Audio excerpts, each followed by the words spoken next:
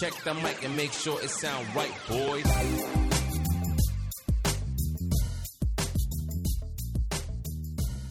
Welcome, one and all, to the Gridiron Heroics Football Show. My name is Max Dean. You can find me on Twitter at @TheMaxDean. And today I have an awesome show for you. We have a bunch of segments we've never done before. First of all, I'm going to introduce Ben Bosher, and we're going to talk about the first episode of Detroit Lions Hard Knocks. After that, I'm going to have Brian McLaughlin on, and we're going to talk about the FCS, a little college football action for you finally. Then, we're going to do some game recaps from preseason week 1 with Dave and Eric, and we're going to close it out with some big performers and injuries from over the weekend with Kyron Samuels. So, first and foremost, I have Ben with me today to talk about the Detroit Lions and Hard Knocks. Okay, this is a fun Hard Knocks. It's been a while since we've had such a good one, so I'm looking forward to going over it. Ben, how are you doing today? I'm doing great, man. I obviously have watched the Hard Knocks episode, and I've loved it from a fan and from a writing standpoint because there's just so much content being put out by HBO for other writers to write about, and I think it's been phenomenal.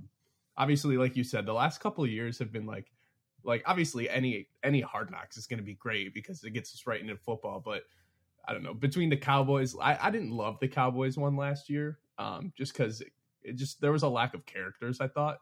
But now you get into this, and they just, boom, throw Dan Campbell right at you. And I think this is just going to be awesome because I don't remember the last Hard Knocks where it was really emphasized around the coaching staff.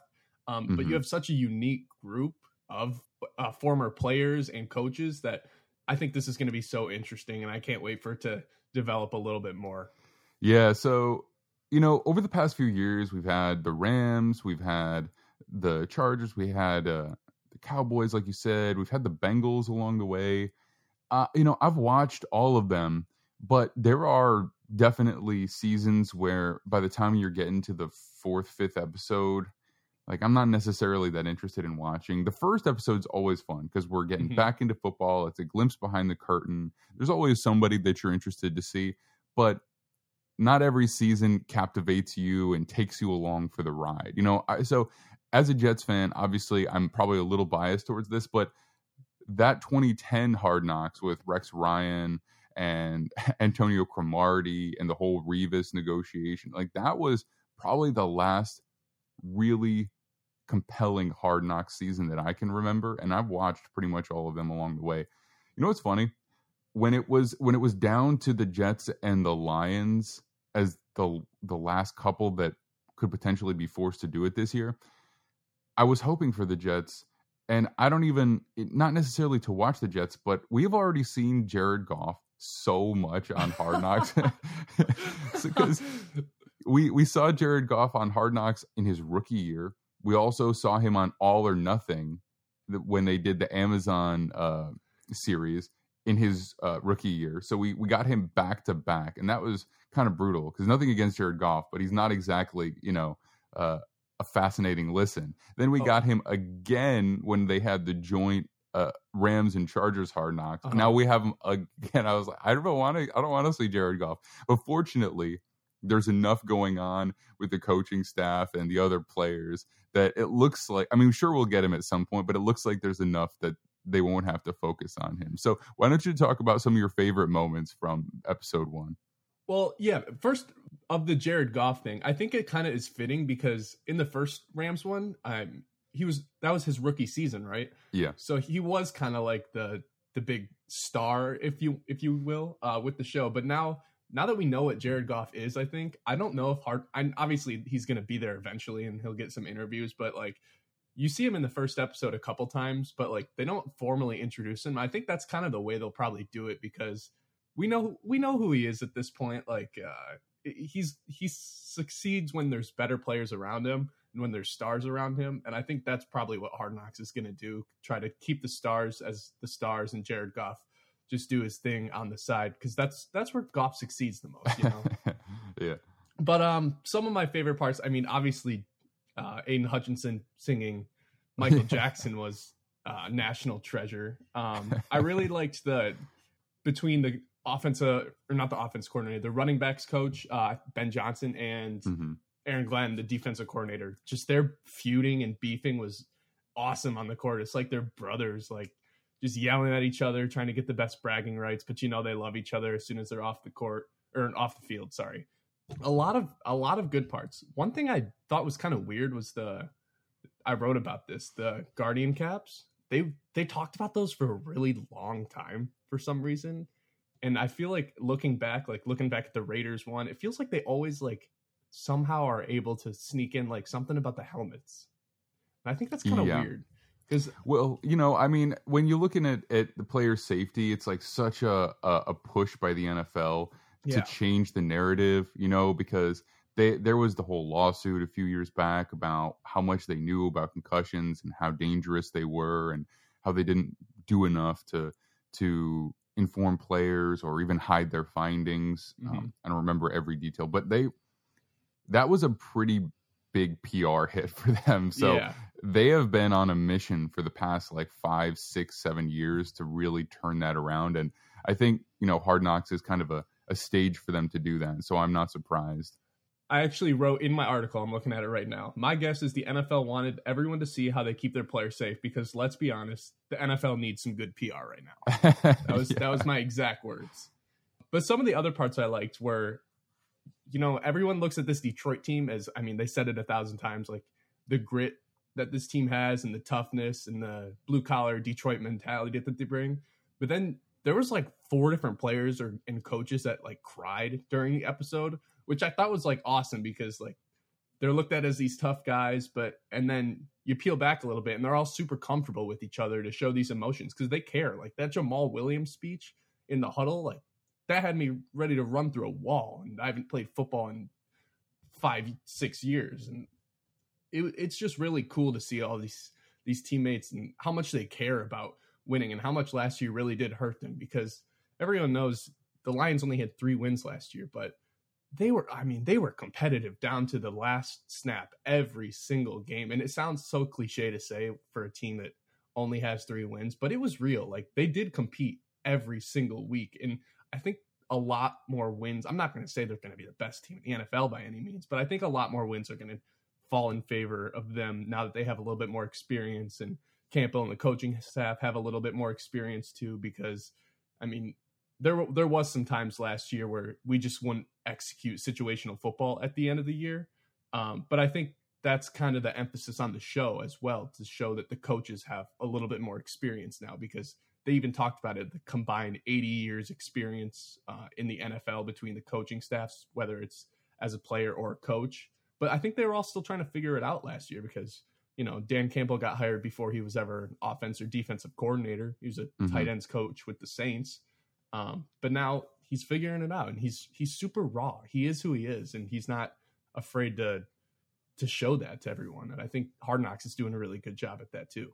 Yeah, so when you're talking about being competitive but losing games, look, the Jets won 4 games. I would rather have been competitive in most of them and won 3 than get blown out in most of them and somehow win 4. Trust me, I would have rather had your season. I'm not kidding. So as far as the coaching staff, yeah, I mean, they have an incredible amount of experience as players. I don't think that there's any team in the NFL that has a coaching staff that's loaded with as many long-term former players. I mean, you can find former players littered around the league, but most of them were not decade-long veterans. Like a lot of them, they bounced around a little bit. A lot of them were guys who maybe had slightly limited athleticism, but they were really hard workers, didn't pan out in the league, but picked up a lot along the way in terms of knowledge and were able to transition into coaching jobs as a result.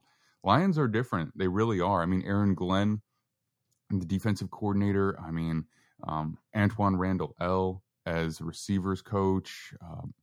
Who else did you have? There was a bunch of guys. Obviously, Dan Campbell played tight end forever. I mean, he even played in Detroit, obviously. Yeah, yep. And it's a unique staff. It really is. So I totally agree with you with the Jamal Williams speech. That was great. But so you know what made me laugh like right off the bat was the Dan Campbell introductory speech for the meeting. Yeah. That cracked me up. I mean, you look at the speeches by head coaches at the introductory meeting. that they always show on Hard Knocks. You can go all the way back to the Baltimore Ravens. Most of them were nothing like this. I mean, Dan Campbell got to the point of comparing playing on the field to drowning your opponent in the open water. Like, he got so graphic.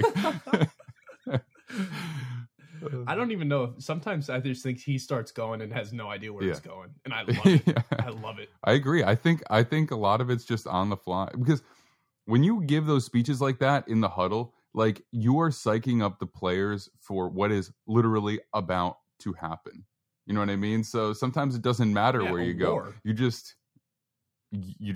say whatever's there, like kind of like Jamal Williams did, but like when you're the coach standing in front of the entire team and you're not in a huddle about to go onto the field and play, and you're just standing in front of a lecture hall, and then you go from that to, okay, that's it, like, everybody go. Like, it cracked me up. Yeah.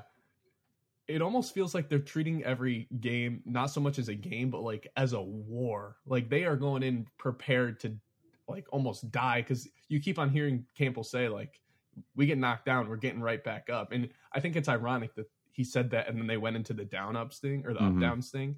I think that was pretty good editing right there, to put that right next to it. But you see him doing these, and he's just doing all 40 of these up-downs that he got on like for like 2 minutes. And then he explains that, you know, he thought he broke his wrist and was worried about if he was going to be able to do the up-downs. And I think what makes him such an interesting coach is that he is totally prepared to go to war with his players. Like, I think you can see it in his eyes, and you can hear it in his voice that he wants to be out. Oh yeah, they all do. That's the funny thing about it. Like, you can see every single one of them is like frustrated that they can't do it anymore, and that they just want to play. Like, because there's really no reason for Dan Campbell to do up downs, right? Like, I mean, I guarantee you that most Super Bowl champions over the past 60 years didn't have coaches doing up downs with the players, right? Like, it's not like this thing that has to happen for you to have a good season. But in his mind, he has to. In his mind, he just desperately wants to. So that was another really fun Dan Campbell moment for sure. Yeah, I'm loving it. I think they'll probably focus the most on Campbell and the coaching staff over anybody, because there's still some players that we didn't get to see. I think Hutchinson and Jamal were really the only ones they like formally introduced. Like, I'm sure we'll see Goff. I would like to see Jamal or JMO at some point, and a couple other players. I don't know, like Aleem McNeil would be nice to see on the defensive line. Just a guy who's entering a second season, who's looking for a breakout year. DJ Chark, just brought him in. I think that'd be fun. I want to see some more of this offensive line too, like Penei Sewell, and we got a little bit of the offensive line at the end. I think it was I think it was Taylor Decker who was talking in like one of those post-credit scenes. But this is going to be one of the top 5 offensive lines in the league if Penei Sewell can take that next big leap. And so I'd like to see a little bit more from them, just because the offensive line is always an interesting group of people.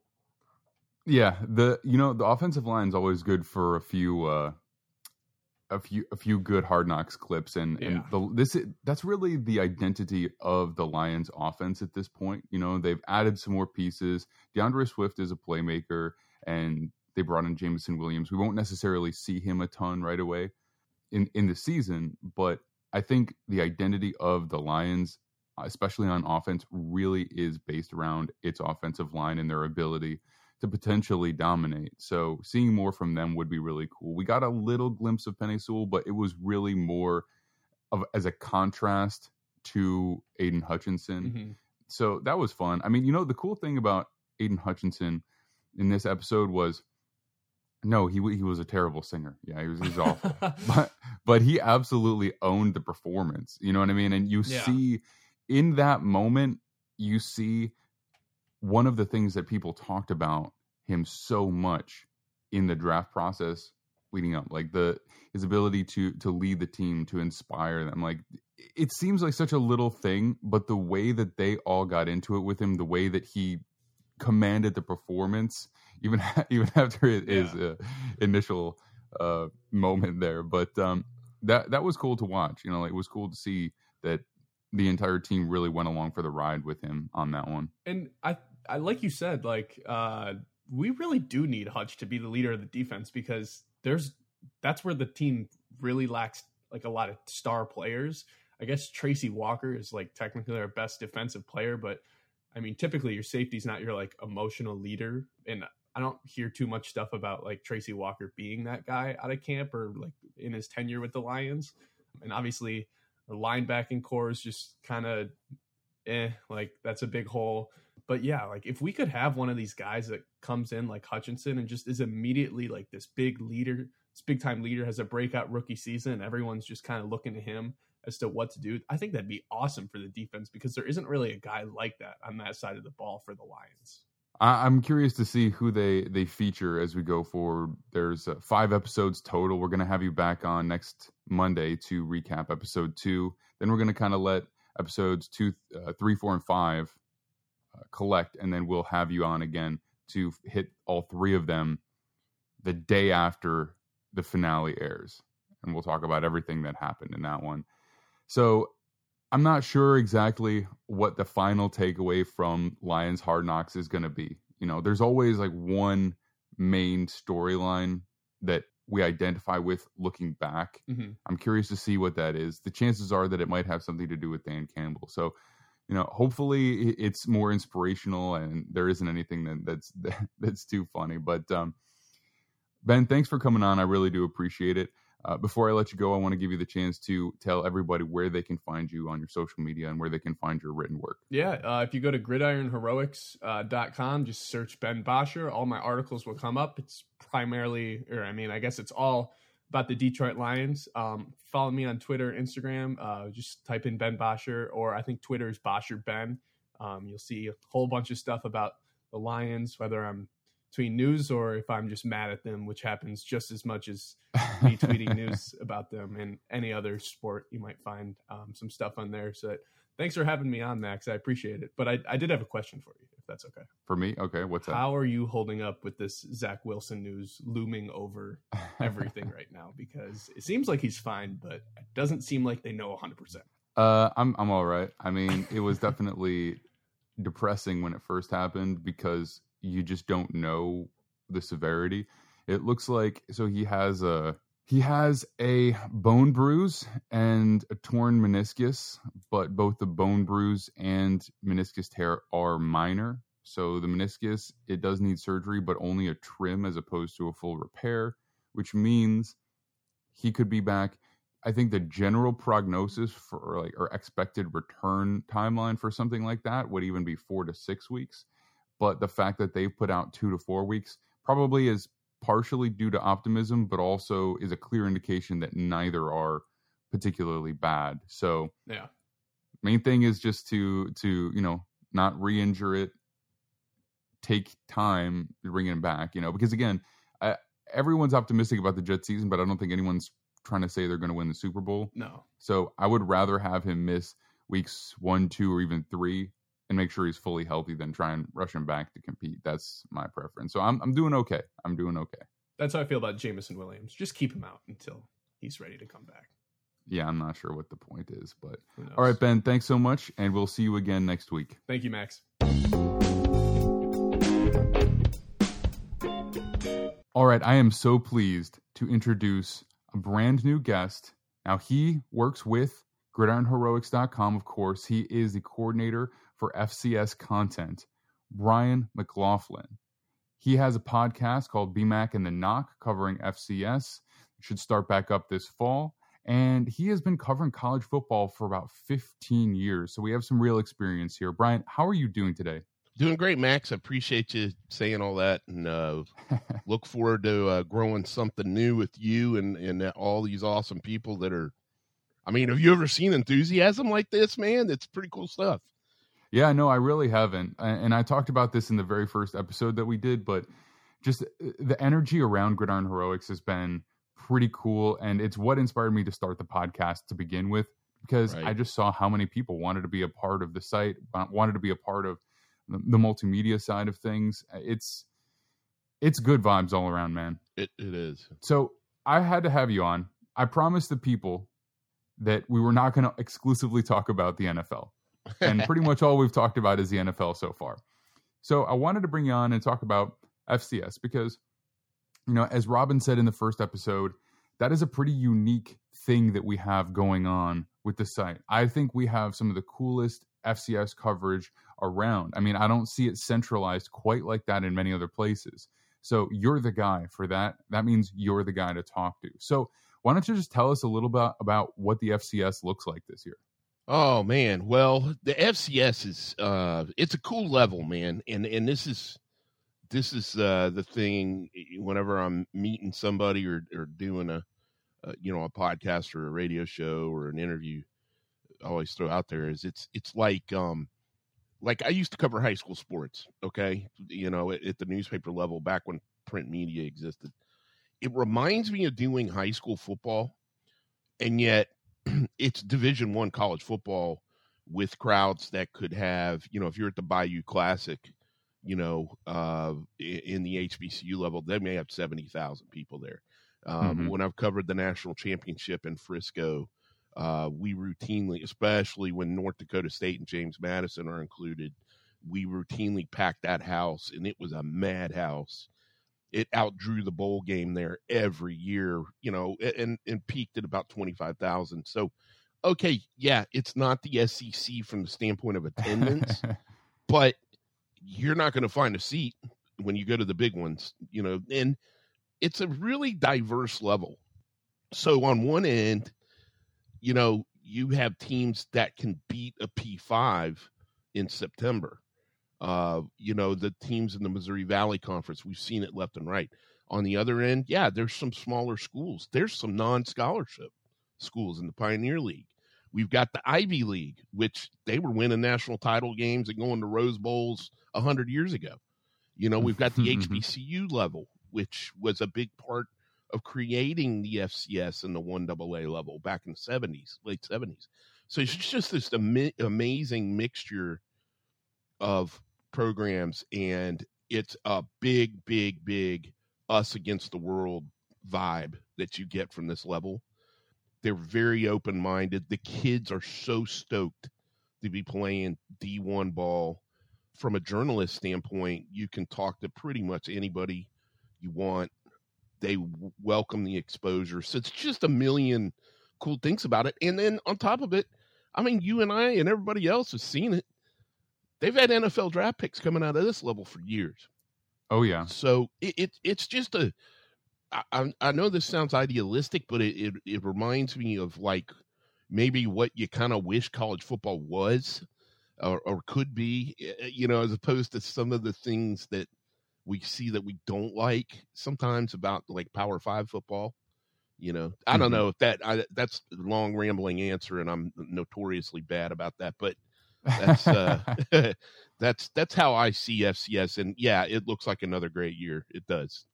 Well, yeah, look, I mean, FCS is incredibly talented when it comes to the players that participate in it, and yeah, not every single one of them is going to jump out of the gym. They're not necessarily all going to jump a 40-inch vertical, but you see guys that are hitting 4.340s. You see guys who are hitting 4.2s. These guys are incredibly athletic, and the competitive level, I think that it offers a little bit more parity, right, between the colleges that actually play. So it's not that you never see a blowout, but I think you can go into those games with a little bit more, question as to who's actually going to come out on top a lot of the time. So that being said, why don't you hit me with some of the teams that you think are kind of poised to have really big years this year? Okay. Well, let's start with North Dakota State, who hasn't lost to an FBS opponent since 2009. So, think about that. Although that encompasses, Max, a lot of teams that lack the coyones to actually schedule North Dakota State. Let's see. My top five, let's see. North Dakota State's first string, North Dakota State's second string. I'll put them at number 2. I mean, it's kind of like that this year. But NDSU is very strong again. They build starting with the line of scrimmage, which is old school blue collar Midwest style. It's the way those old Nebraska teams were built. that's their bread and butter. Those are the kids they can get from the Dakotas and Nebraska and the farms of Minnesota and Iowa, you name it. And then they're so good nationally that they can come down to my neck of the woods down here in Florida, Tampa, Florida, and they recruit the I-4 corridor as well as anybody. And that is a talent-rich area. So North Dakota State is clearly the front runner. I think they've only lost one national title year. They were knocked out in the semis by JMU back in 2016. They've dominated. I'm not saying nobody's been close, and they've been beaten sometimes, by schools like South Dakota State, teams that are kind of built like them, but in general, they dominate. The Montana schools are both very good. This year, Montana State went to the national title game with a freshman quarterback last year, and unlike a lot of schools, nobody has stolen Tommy Mellott yet, and that kid was phenomenal down the stretch, but then got injured, if people remember, in the very early in the first quarter, and it just changed the trajectory of that national title game with NDSU. But Tommy's back. There's the usual suspects. South Dakota State has been good for 5 years, 10 years, you name it. They've been the most recent team to beat NDSU more than once, and those games are always good in the Missouri Valley Conference. There's Big Sky Conference teams like the Montana schools, Eastern Washington, home of Cooper Cup. They're usually pretty good. They won 10 games last year. The Big Sky Conference and the Missouri Valley are the two that I'm looking at thinking, I bet you our semifinalists probably come from these two places. A lot of schools have moved on to the FBS ranks. James Madison's the headliner on that. They've been as good, just about as good as North Dakota State. Jacksonville State and Sam Houston State have been to national title games in the last 7 or 8 years. They both have decided to move up, if you want to call it up. In some instances, I call it sideways. I'm not going to lie to you, man. I mean, when I look at the Sun Belt Conference and the MAC, and I look at the Missouri Valley in the FCS ranks, I'm not seeing a whole hell of a lot of difference, man.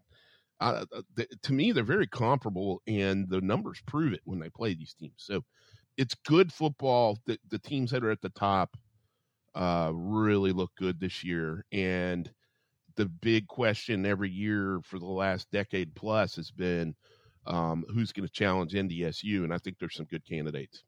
So if you were to give me one or two, even if you got them handy, of the best FCS matchups that you have on the schedule this year, I know you've looked forward, and I know you have at least a couple marked down for the biggest games. What do you think is going to headline that? Well, the Dakota Marker game has been traditionally one of the best. In fact, the Dakota Marker game is contested annually between North Dakota State and South Dakota State. And it's named after the Dakota markers that were put at every 1 mile increment to separate the Dakota territory back when they became states. So it's kind of a cool trophy. It's a big old chunk of granite, I think. It's kind of heavy. I remember Dallas Goedert trying to lift it. Here he's this big NFL draft pick, right before the Eagles took him. And he's like, geez, this thing's heavy, That's going to be, well, let's put it this way.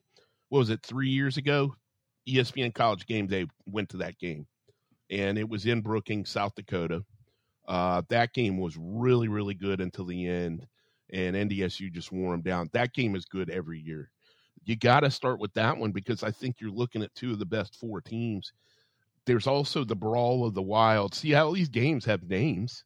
Montana State in recent years it's always the final game of the regular season for those two schools.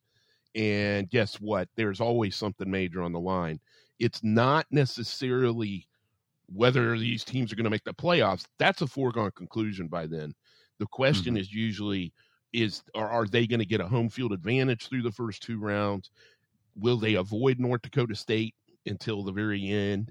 And a lot of times those questions get answered by who wins that game.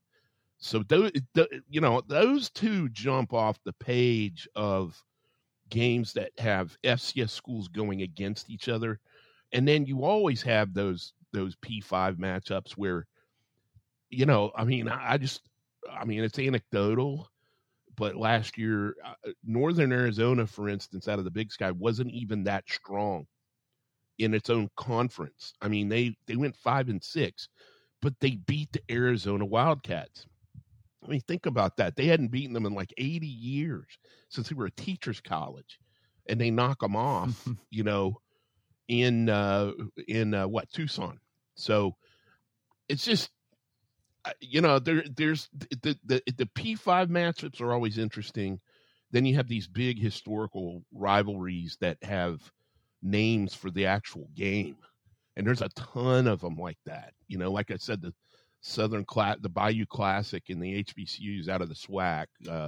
You know, there's HBCU classics that are huge, draw well. The bands are amazing. You know, so there's a bunch of big ones to look forward to this year. Yeah, you know, great for competitive football if that's just the way that you want to approach it. But it also, a lot of times, is an opportunity for those potential draft picks to show off what they can do against the premier talent, you know, whether it's the other top FCS schools or playing against the Power 5 teams, you know. And honestly, Power 5 is so, it's a funny name because at this point, it's not really Power 5 anymore, right? Like we could probably whittle down without looking right at the list of teams right now. You could probably cut off almost half of all Power 5 teams that and consider them to not really be in the same class as those other Power 5 teams. So yeah, I absolutely agree that some of those games are really tremendous. And I think when you do start to have high draft picks coming out of some of those schools, I mean, look, we don't have to look any further than Trey Lance. I mean, for him to be the 3rd overall pick, that does a lot for the prestige of the organization. And like you said, they do a good job of recruiting some seriously talented guys. And that only helps because they can say, look, no, we're not Alabama. You're not going to Alabama, but you're probably going to have a better chance to start. You're going to be able to put up some pretty ridiculous stats, and it's not going to take away the opportunity for you to be drafted high if you put in the work and you show up. So I'm interested to see how that develops as time goes on, because as we do develop some of these super conferences, the rest of the Power 5 conferences, they may start to change that dynamic as well. We may see some movement, you know, because if it become, I mean, look, the best Power 5 schools, they're always going to want a few teams to beat up on, intermixed with those really big ticket games. So I don't know if they'll want to send them all out, but you know, there's going to be changes in terms of who are in those big time conferences. No doubt. Look, I don't have a ton of time to talk about FCS today, so that'll do it for our conversation. And I can't wait to have you on and talk a little bit more about what's going on around the college football landscape. Yeah, man. But until then, Brian, can you let everybody know where they can find you, whether it be social media, your podcast, or any of your written work? Yeah, sure, absolutely. You know, the best way is Twitter, of course. That dastardly Twitter. And my handle is at Brian, and then MAC, like Mac Writer. Brian at Brian Mac Writer. And a link to the podcast that I do weekly in season with Anthony Knockreiner, who also is going to write about FCS on Gridiron Heroics. Already is hooked up and probably will be kind of our Big Sky guy because he has a background in Montana. We will be cranking that up in about 2 weeks, and you can find a link to that at the top of my Twitter, at Brian Mac Writer. So looking forward to working with you too, Max, and seeing where this grows and where it goes, because I think it's going big, big time. I really do. It's a great place. I hope so, man. I really do. And I'm going to let you in on something. We do 3 episodes a week right now. Sweet. But if all the listeners are good boys and girls and subscribe and download and rate and review and all that good stuff, I have sights set on 5 episodes a week at some point in the future. And if we do that, that just opens up the door for more FCS content, more college content. It just, the more episodes means more football talk. So that's the plan. Brian, thank you so much for being on today. I really do appreciate it. All right. Thanks, Max. We'll look forward to doing it again one day. Absolutely. We'll see you soon.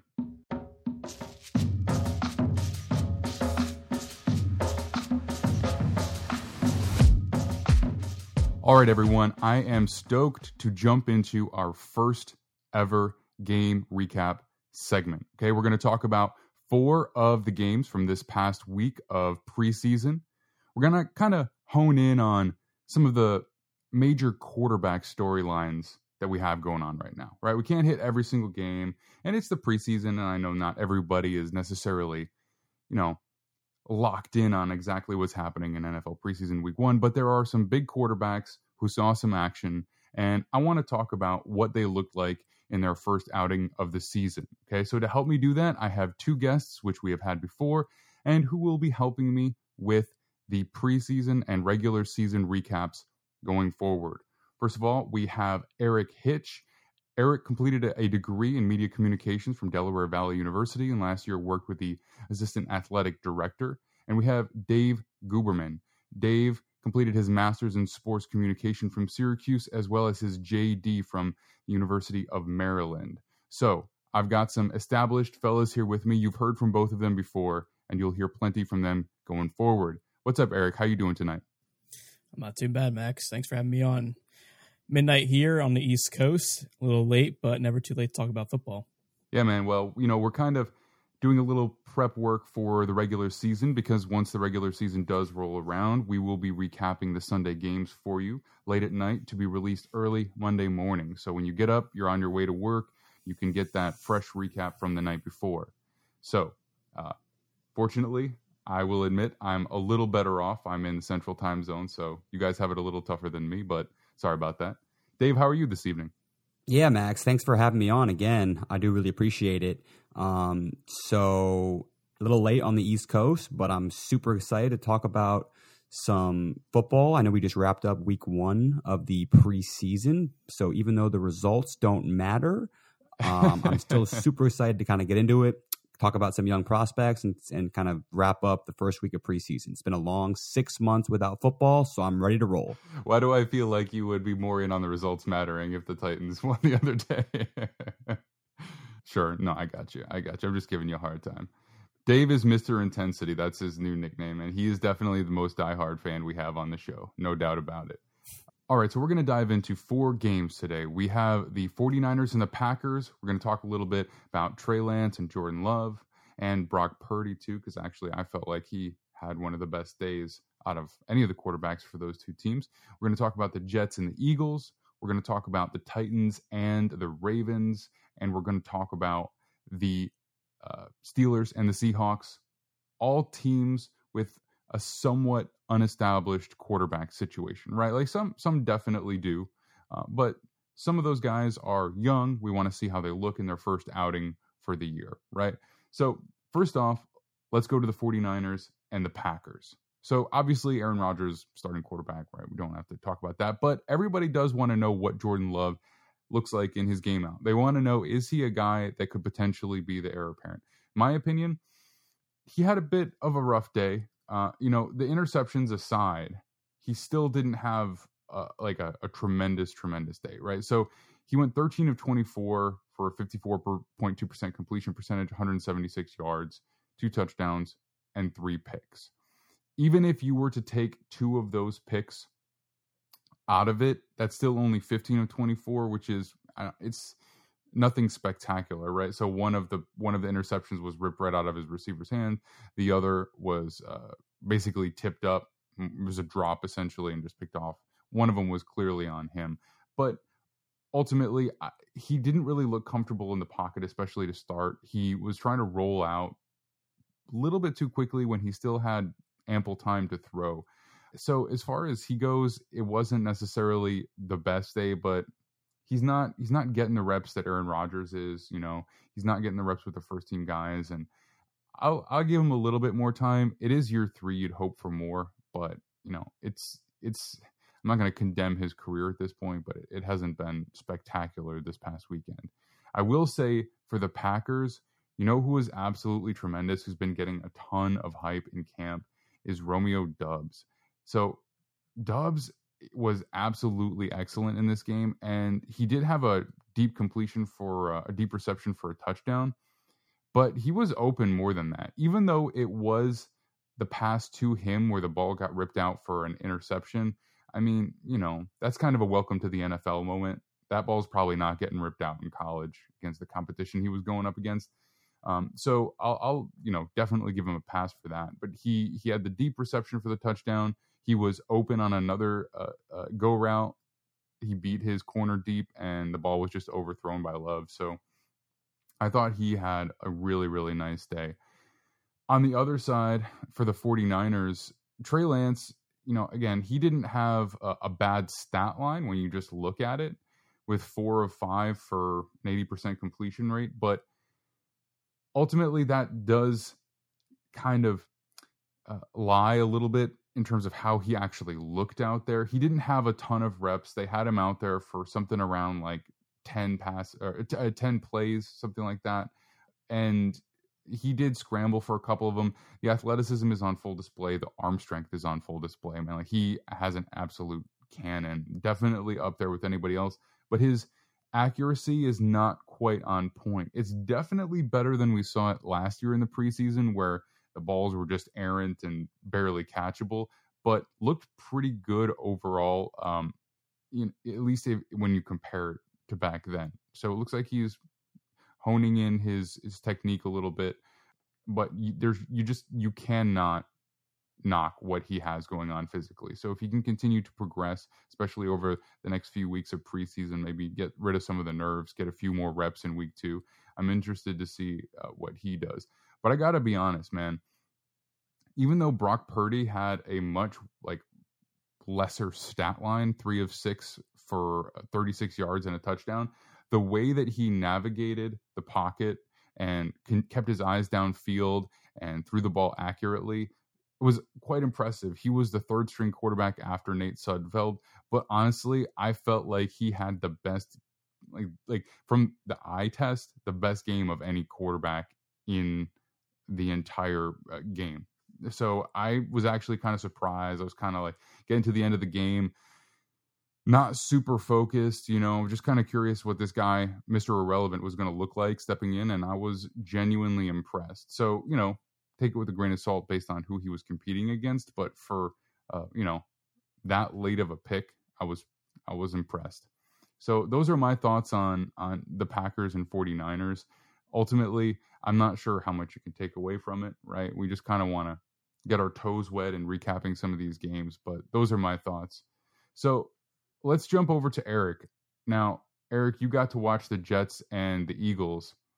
One quarterback played better than the other. One quarterback took a hit and didn't get hurt, and the other one didn't take a hit and did get hurt. So I don't know if that sums up the game all right, but that was my personal takeaway. What did you take from this game?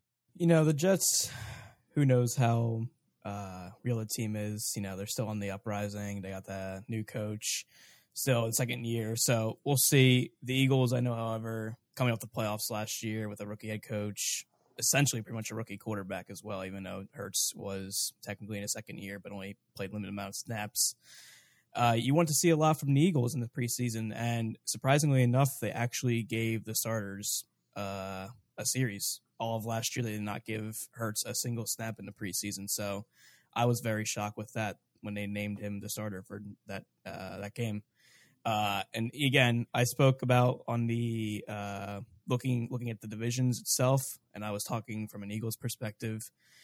The one thing that you need to see an improvement on from the offensive standpoint is the passing game, and they did just that. They only ran the ball one time their first drive, and Jalen Hurts was 6 for 6, 80 yards, 1 TD. Should have been 2 TDs, but one was called back. He rushed that in himself, but that was called back due to a holding, I believe it was. And everybody, he looked great. The offense looked great. Another big thing as well was the linebackers. Watching that game, again, linebackers have never been a big priority for the Eagles and Howie Roseman, but a lot of the linebackers came to play against the Jets. And notably, one of the signings they had this offseason, Kaiser White from the Chargers, he had an interception in the tackle, so that was great to see. And you also had Nakobe Dean, who was second team linebackers because their linebacker depth is so good this year.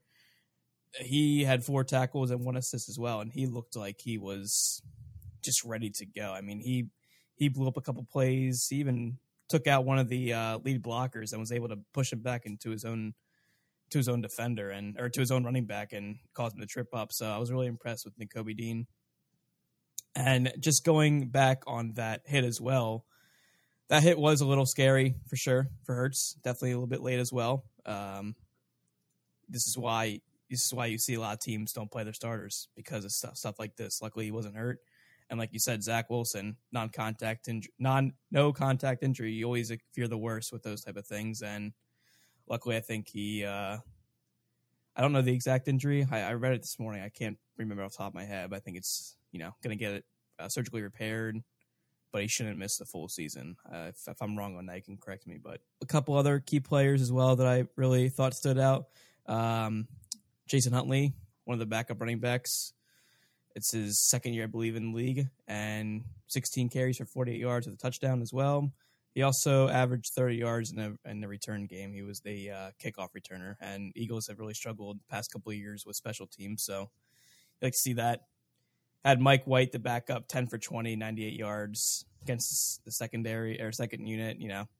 Okay, you wish you would have see a touchdown there from White, but again, the Eagles defense did a great job, and I want to end this on one person in particular. I know when the 2022 NFL draft was here, and I remember I was a huge Kyle Hamilton fan. I wanted him. We needed a safety. Malcolm Jenkins was gone. Roddy McLeod was getting up there in age, and actually he's no longer here. Wasn't a big fan of Anthony Harris last year, and also Marcus Epps would be taken over, and I was not very excited with that. So I thought Kyle Hamilton was the answer. However, when they selected Jordan Davis, I was like, okay, another big body. Maybe Fletcher. I know Fletcher's time is coming to an end. Let's see what he can do. And I've heard in training camp that he has been just bulldozing people, and even saw they had an open practice a week ago actually, where he was just taking Cam Jurgens, the backup center. He was just driving him back at least 4 or 5 yards, and he did that exact thing on a Friday against the Jets. I've watched a few preseason games, and I've never seen a lineman get double teamed on every single play, especially a rookie. Maybe Aaron Donald if he would play, which again wouldn't really see him in preseason action, I don't think, but he has that type of potential, that much of a game wrecker. I think he can be. He is fast, he is strong, and he is something I am really looking forward to seeing this year with his growth. Yeah, the Eagles played pretty well, especially in the beginning of the game. Jalen Hurts was perfect with his stat line, but honestly, he was perfect with his play as well. He was forced out of the pocket, scrambled well. He hit a throw downfield on the run that was absolutely gorgeous. I thought the Jets had him on that particular play. I thought, at worst, he was going to throw the ball down the field and, for just as a throwaway. But that was a beautiful pass. And then he looked great. Conversely, Zach Wilson, not so much. He had an errant pass to begin with. He had the interception, which looked pretty clearly to me like he just predetermined where he was going with the ball. Didn't even see the linebacker there. So that was not really pretty. Cleaned it up a little bit, but didn't have a lot of opportunity as he did go out pretty shortly thereafter. He was pressured from the right side, rolled out, decided to carry the ball, made a nice move, but ended up hurting his knee. And so it's not a season-ending injury by any stretch unless there's any complications. Looks like just a bone bruise and a meniscus tear that will require minor surgery. So he'll be back around the beginning of the season. The other Jets that I thought played pretty well was the third-string quarterback who basically saw no action. Chris Streveler is pretty athletic, and he looked good. He ended up winning the game for them. And I just would say overall the pass rush unit looked really, really good throughout the game. Starters, backups, they were all getting a fair amount of pressure and restricted the Philly offense once the starters were out pretty substantially. So, that's what I would point to for the Jets right now.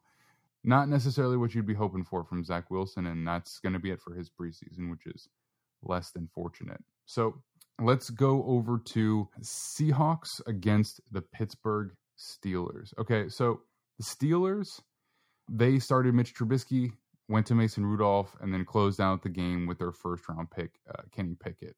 Honestly, I don't think any of them played, particularly well, especially because when you had Pickett in there, he was going against the third stringers, and you would hope a top 20 pick would be able to manage against third string players. It's interesting to see that they really did have him out there as their third string quarterback for a substantial amount of playing time. I think when you're really looking at that offense, there's not much I really feel like I can take away from that quarterback battle yet, aside from the fact that they did put Mitch Trubisky out there first. But you know who really, really popped offensively for that game? George Pickens, their second round receiver out of Georgia as a rookie, man. He had a toe-tapping reception for a touchdown in the back corner of the end zone, which was absolutely beautiful. And he had some other really, really nice plays as well. He fell a little bit due to injury, but he looked incredibly athletic. Leaping ability, speed, length, everything you would want from like a true X receiver. So I'm very interested to see what he looks like. The other quarterback battle for the Seahawks, that one is a little bit more interesting because I think everybody expects Kenny Pickett to be the guy at some point, right? Whether it's now, partway through the season, or next year, they know it's coming. But the Seahawks, they are genuinely trying to find out who their starting quarterback is. And their quarterback of the future, probably not on the roster at this point. And unfortunately for them, I don't think either of their quarterbacks looked very good at all. Geno definitely was a little bit better as a passer, but he was scrambling out of the pocket, out of clean pockets early and consistently. He looked like Geno Smith of old, like the exact player who was, basically a lost cause with the Jets after being a second round pick, made his way around the league as a backup. And he just showed why he's a backup and why he really should never be anything more than that. So it didn't really do anything to dispel what might be the worst quarterback situation in the NFL. Because at least with the Panthers, you have a former first overall pick, a former third overall pick, and a third round rookie that are competing for an opportunity to play, right? With the Seahawks, you got a decade-long backup and a guy who washed out in Denver, that was a second-round pick. So, not exactly what you'd be hoping for. And unfortunately, they just didn't really do anything to change that narrative. For the Steelers, the running backs actually look surprisingly good, even though Najee Harris wasn't playing. Anthony McFarland Jr. looked extremely elusive. And who remind me, Eric, who was the other back that was running with a lot of power with really good contact balance? His name escapes me off the top of my head. Am I thinking of Warren or no? Am I thinking of somebody else? Yeah. Yep. Jalen Warren. Yep. Exactly. He was running with really good contact balance, not elusive in the same way, but he was shaking off tackles. And the Steelers looked like a much just better, more prepared team overall, and there was really no comparison between the two. And I'm not saying that the Seahawks were just a complete disaster, but between the two, one looked like a team that's ready to play this season, and the other one looks like they notably need the next two preseason games to continue preparing. So those are my takeaways from the Steelers and the Seahawks. So Dave, you were actually live at the Titans versus the Ravens. So why don't you walk us through how that went for you? Sure. Yeah, happy to do it. Yeah, we're coming at you live from Baltimore. So kind of like we've been talking about, injuries, third stringers. I'm not going to put too much stock into the things we see in the preseason, kind of how players look. Obviously, it's more for the young guys, the rookies, to kind of get some action, to kind of get a better sense of what their role might be or who they could turn into as we move forward. Obviously, some quarterbacks we've talked about, like Kenny Pickett or Jalen Hurts for the Eagles, are going to be starters this season or expected to be starters, whereas the Titans and the Ravens really threw out their backups for pretty much the whole game. Obviously, Lamar Jackson, with his contract situation, he sat out. Tannehill and Derrick Henry, both, I don't even think I saw them in the building. So it was really the Malik show to start things off. It was also kind of interesting to see they started Malik for the entire first half, where he's kind of looked at as more of the long-term project, whereas Kenny Pickett, the first-round pick, seems to be being brought along more slowly. And it was, as you said, kind of had really good stats, went 13 for 15 with 2 touchdowns against third stringers. Whereas the Titans kind of, and Vrabel kind of threw Malik into the first quarter, second quarter, up against kind of the primary backups for the Ravens. So it was fun to kind of watch Malik play. His dual threat nature and his mobility was on full display. He definitely showed flashes of kind of why a lot of scouts were really high on him and thought he might be a first-round pick. To me, I definitely was impressed with his, obviously his mobility, but his presence outside the pocket and finding and navigating through running lanes, I think, and avoiding tacklers, I think was pretty impressive for his first start. He could use some work with his accuracy, and in particular, throwing outside the pocket, and his accuracy while on the run was not great. I know that Mike Vrabel ultimately said after the game that he pulled Malik because he was looking to run too much and he wasn't throwing the ball and he wasn't being that decisive. So I know that's one thing that he needs to kind of mature into and get more confidence and kind of get more of that pocket presence and become more decisive in his reads, because a lot of times when he was running outside the pocket, he would kind of lose sight of where he was in his progression, and he would kind of just wing it and go into audible mode and kind of figure it out as he went, and would often kind of revert to run the ball wherever he could go and kind of get some yards. A couple of other guys for the Titans who I kind of was keeping an eye on was the left tackle, Nicholas Petit-Frere, who is our third round rookie tackle from Ohio State, who looked good. I think that he's actually going to push Nicholas Raydunes for the starting right tackle spot for this season, potentially. Another guy who looked really good was outside linebacker Rashad Weaver for the Titans. He was actually a standout in last year's preseason, so he's a second-year player, and he had a one big tackle for a loss, which was a really great tackle in open space. So I think that he is going to be a big contributor as we move into the regular season, kind of backing up Bud Dupree and Harold Landry.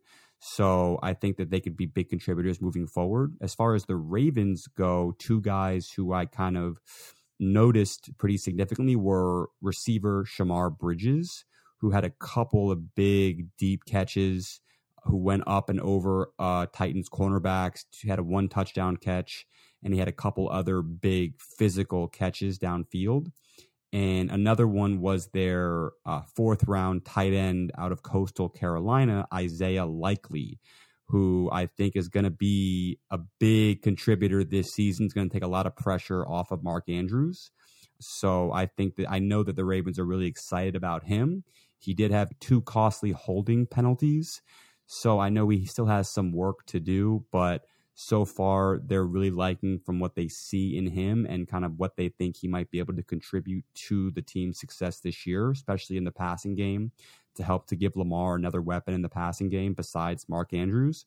So yeah, all in all, it was a pretty, I don't want to say uneventful game, but we definitely fewer starters and fewer kind of first name players that we've kind of seen in some of these other games. So I'm not going to put too much stock into kind of how it played out, who went up against who, and kind of how they looked. But kind of those are kind of my initial thoughts from being there, watching the game, and kind of seeing it all play out. So, yeah. Hey, was Weaver number 42? Is that who that is? Do you know off the top of your head?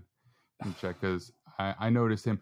But man, I think overall, Willis, considering what he was coming out, he played pretty well. I mean, his offense at Liberty it's so far removed from what an NFL offense actually is. He's probably the most raw quarterback we've seen come out in a long time.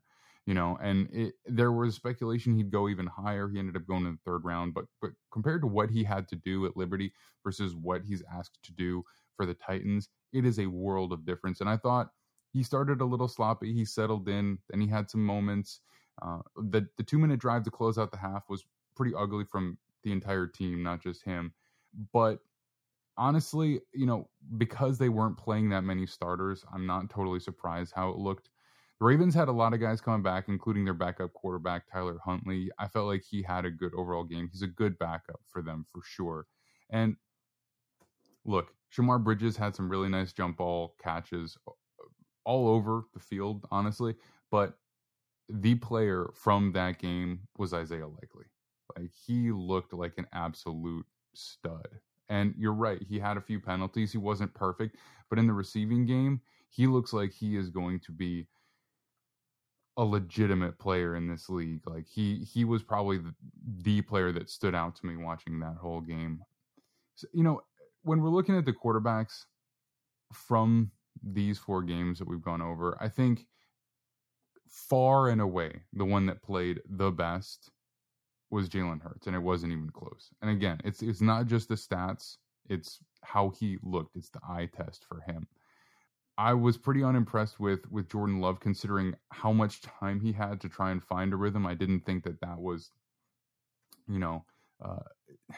a particularly good showing from him. Unfortunately, they're not relying on him to be the guy this year. Obviously, Zach Wilson was not at all what you wanted to see. An interception, an errant pass, and an injury. It's about as bad as you can get from, a drive and a half. So that's unfortunate. And then again, I want to bring it back to Brock Purdy. Like, as what he was, like, coming in as a 7th round draft pick, I was genuinely impressed. I really was. And again, he doesn't have the physical tools of these other guys, but he looked more comfortable than any other rookie quarterback, or even most of the second-year quarterbacks that I saw. So those are my thoughts on the games, guys. Anything else you want to throw out there? I'll throw it to you, Eric, first. Anything that you saw that you wanted to mention? Yeah, I actually wanted to bring up 2 questions as well, and maybe some discussion points. I know, again, it's getting late here, so we'll make it quick. But I again, being from the Pennsylvania area, there's a lot of Steeler fans around me as well, and I've been hearing a lot of, it's Mitch Trubisky versus Kenny Pickett all training camp. It's who's going to take that number 1 spot. And the fact that he came out as a 3rd string for preseason game 1, that was a little not concerning, but just mind-boggling, I guess, when I've been hearing reports that it's always Kenny Pickett versus Mitch Trubisky, and so I was curious to get your guys' thoughts on why exactly he came out as the third string. Well, my take on that is that I think, Tomlin is a little bit old school, so rookies always last on the depth chart when it comes to stuff like that, and it's more of a mentality than necessarily how they play. And look, Mason Rudolph has been there for a few years. He started the majority of a season for them when Ben was down, so I think it's just a respect thing. But to be honest, Mason Rudolph didn't play very well in that game.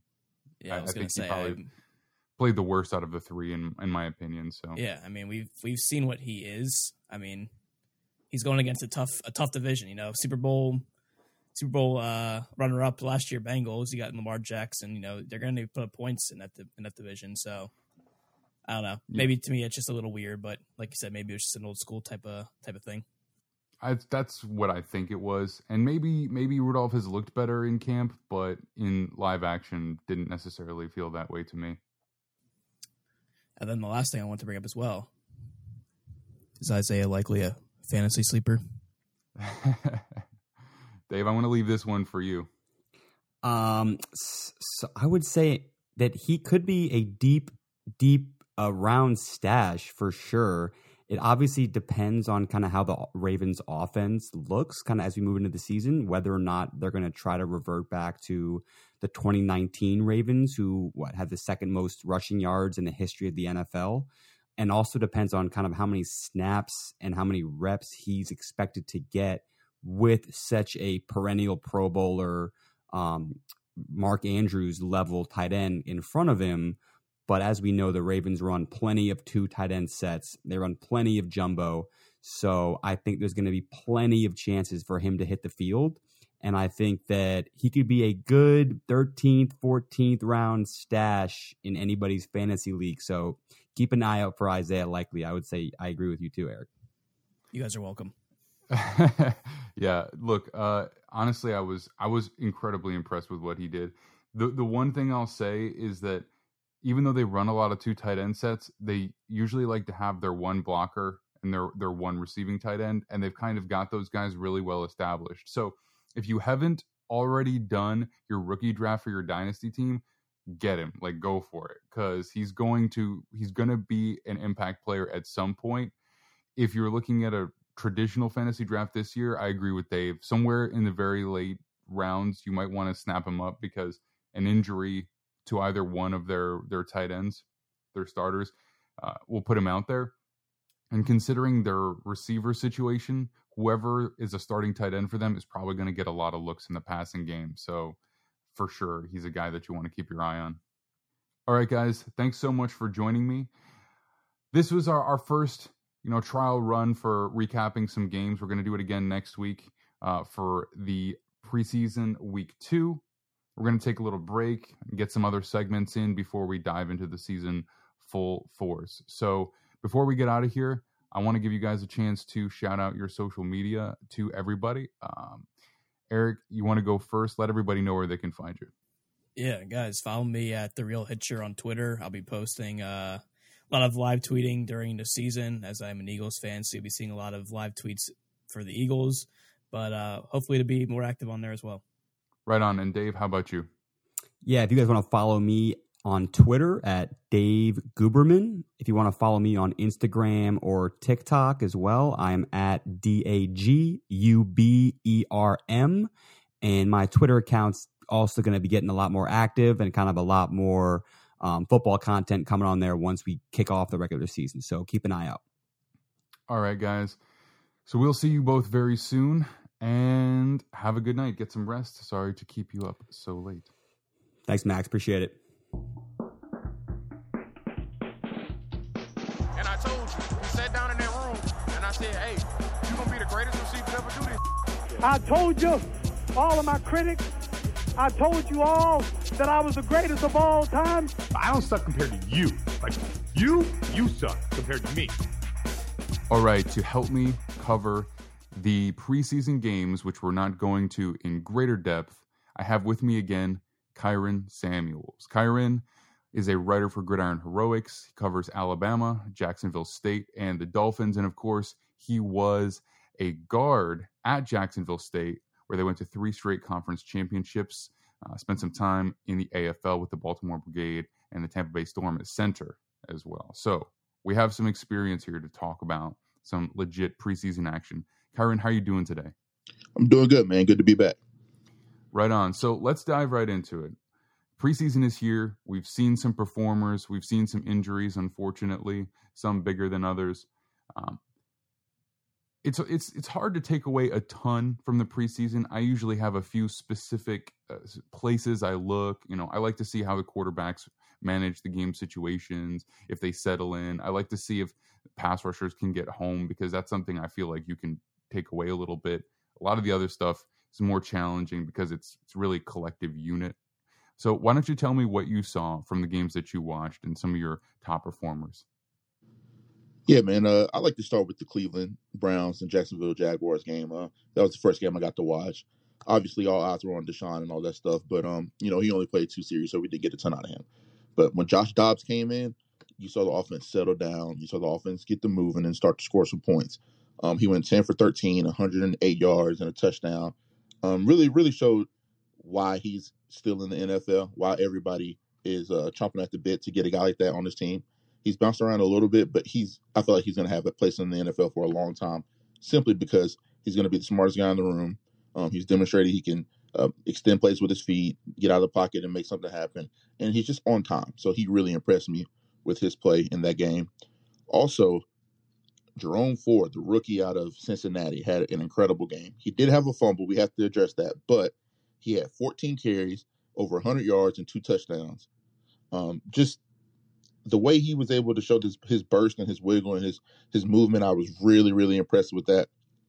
Because 14 touches is not a ton of touches. So for you to go over 100 all-purpose yards with those 14 touches is pretty impressive in the NFL, even if it is just preseason. So that was impressive. And then Martin Emerson Jr., rookie out of Mississippi State, flashed a lot on the field. He only had about 3 or 4 tackles, but all of them were big plays. He had a pick six, which really vaulted them offensively, gave them a little bit of break so they could just get into the offense and run. When you have your defense scoring points for you, making plays, it's a lot easier to get out there and settle down and run your plays offense. So he helped the team out tremendously. So that was impressive. Obviously, the big injury news is the center, Nick Harris. He was the replacement for J.C. Tretter, and they loved him. They've been grooming him for years and had very, very high hopes for him. So to see him go down on the second play of the preseason game is very, very disheartening. And, they'll probably get J.C. Tretter on the horn here, their former center, when they were the best offensive line of football. He's still a free agent. He's still looking for a place to play. You got to suspect him. So be looking at the Bucs, the Dolphins, and the Browns. Presumably the Browns would be the best fit because he's been there for all these years. But it seems like it's a bidding war right now, and we'll see who the highest bidder is at the end of this. But that was the big injury news from that game. The second game I want to get into is the Tampa Bay Buccaneers and the Miami Dolphins. We didn't get to see Tua. Obviously, Brady's not with the team right now. This game was pretty much all backups for both teams. I mean, the depth chart, the guys that weren't going to play for both teams was over 17 starters. So that lets you know how much they wanted to evaluate and get people out there. And for the most part, both quarterbacks played very well. Skylar Thompson went 20 for 28, 218 yards and a touchdown. Kyle Trask went 25 for 33 for 258 yards and a touchdown. He also had an interception, but that was a freak interception. I mean, it literally bounced off the running back's hands, and the DB kicked it up in the air, and it happened to fall in between his legs. I don't really put that one on him. So for the most part, he took care of the ball very, very well. This game was very interesting because it started off very, very good for Tampa Bay and then finished very, very good for Miami. I think Lynn Bowden Jr. showed a lot coming back off injury. He had 3 catches for 55 yards and a touchdown. Tyler Johnson showed a lot for the Bucs. He had 6 catches for 73 yards. Verone McKinley on the defense for the Miami. He's an undrafted free agent, was an All-American out of Oregon. A lot of people couldn't believe he went undrafted. So a lot of people think it's a steal for the Dolphins. He had 6 tackles, fought off blocks, did a very good job. And it's very impressive for a rookie safety, especially an undrafted guy, to get out there and look very comfortable. The safety's job is to get everybody lined up. I mean, everybody thinks it's the linebacker's job, but the safety is orchestrating the DBs to make sure everybody's lined up, make sure everybody's in the right coverage, everybody knows their responsibility. And for him to play essentially the last 3 quarters of the game and look comfortable, not look out of place, there was no clear visible bust. We're not in the room with them, so we don't know for sure, but no clear visible bust. And to be just a sure tackler was very, very, very impressive. Channing Tindall, rookie out of Georgia, he looked pretty good in his time as well. And a veteran, he's been around for a while now. Duke Riley also stood out to me on the Dolphins defense. Guy that, that kind of impressed me a little bit was Blaine Gabbert as well. I mean, if Tom Brady this might be his last year. We don't know how this is going to shake out. He played well enough to where you got to consider a guy like him. Like, if Brady goes down for any significant injury or he's not able to play in the future, Blaine Gabbert, I think he's earned one more shot at being, a starting quarterback, maybe. But he looks very, very good, very, very sharp in this offense, and no serious significant injury news out of that game. But it was a very good game, and I think both coaches have a lot to be excited about. Hopefully, we get to see more of the Dolphins, and we get to see, Tua, Tyreek, and Jalen Waddle, and those guys get out there and get going pretty soon. But moving on to the Los Angeles Rams and the Los Angeles Chargers. That was a pretty interesting inside the game. Came down to the wire. First guy that jumped off the screen was Bryce Perkins. I mean, he made a lot of plays as a quarterback. He went 10 for 17, 133 yards, 2 touchdowns. Also had 8 rushes for 39 yards and a touchdown. He looked pretty dang good, man. I mean, the starters weren't playing on the offensive line, so it's guys that are backups and third-string guys and guys just fighting to get their skin in the game here in the NFL. So he was running around a lot, but he extended plays. He was making plays on the run, and just very, very impressed with him. Also, another guy that jumped off the screen, made some crazy plays, was wide receiver Lance McCutcheon from Montana State.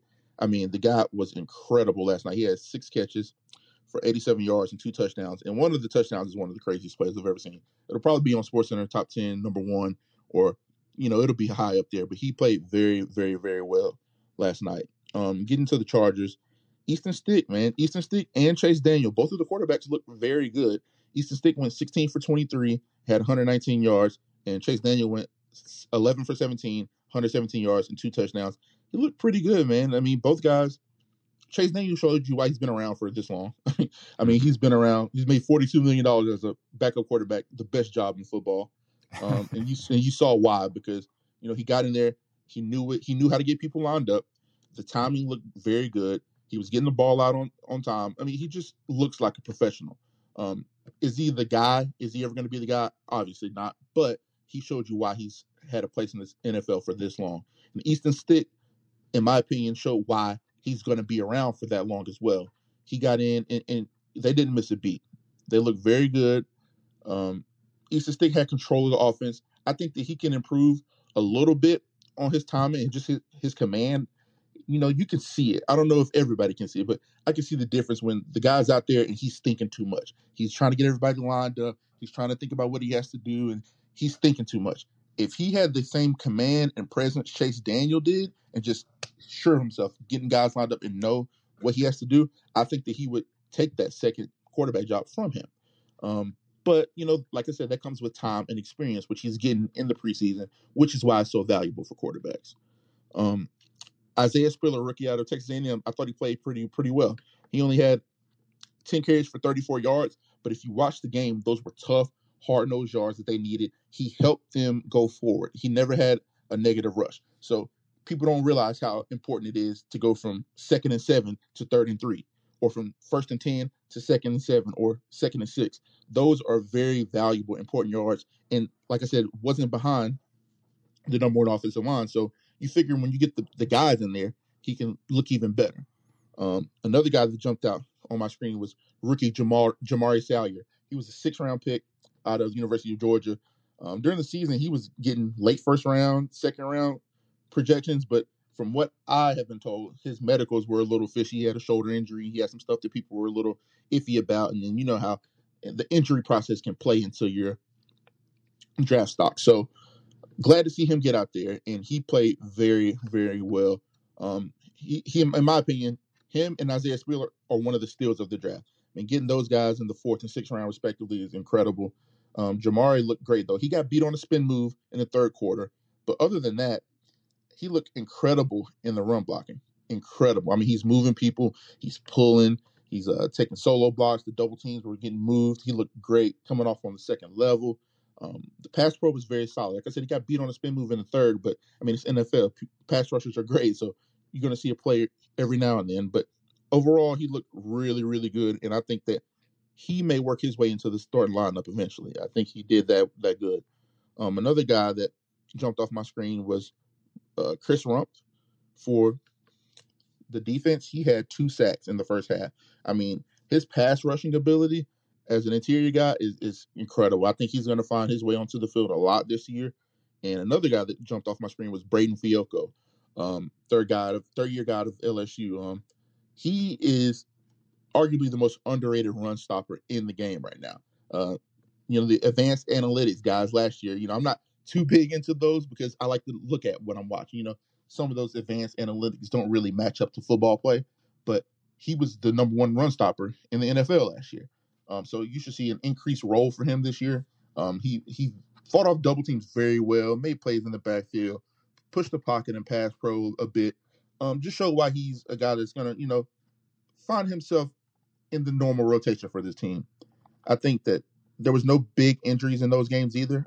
The guys that are either already injured or too valuable to get injured didn't play. So there was no valuable injury news from there. But those are the guys that jumped off my screen and leapt off my screen for those games. And looking forward to getting some more preseason action here soon and probably get back with you here soon.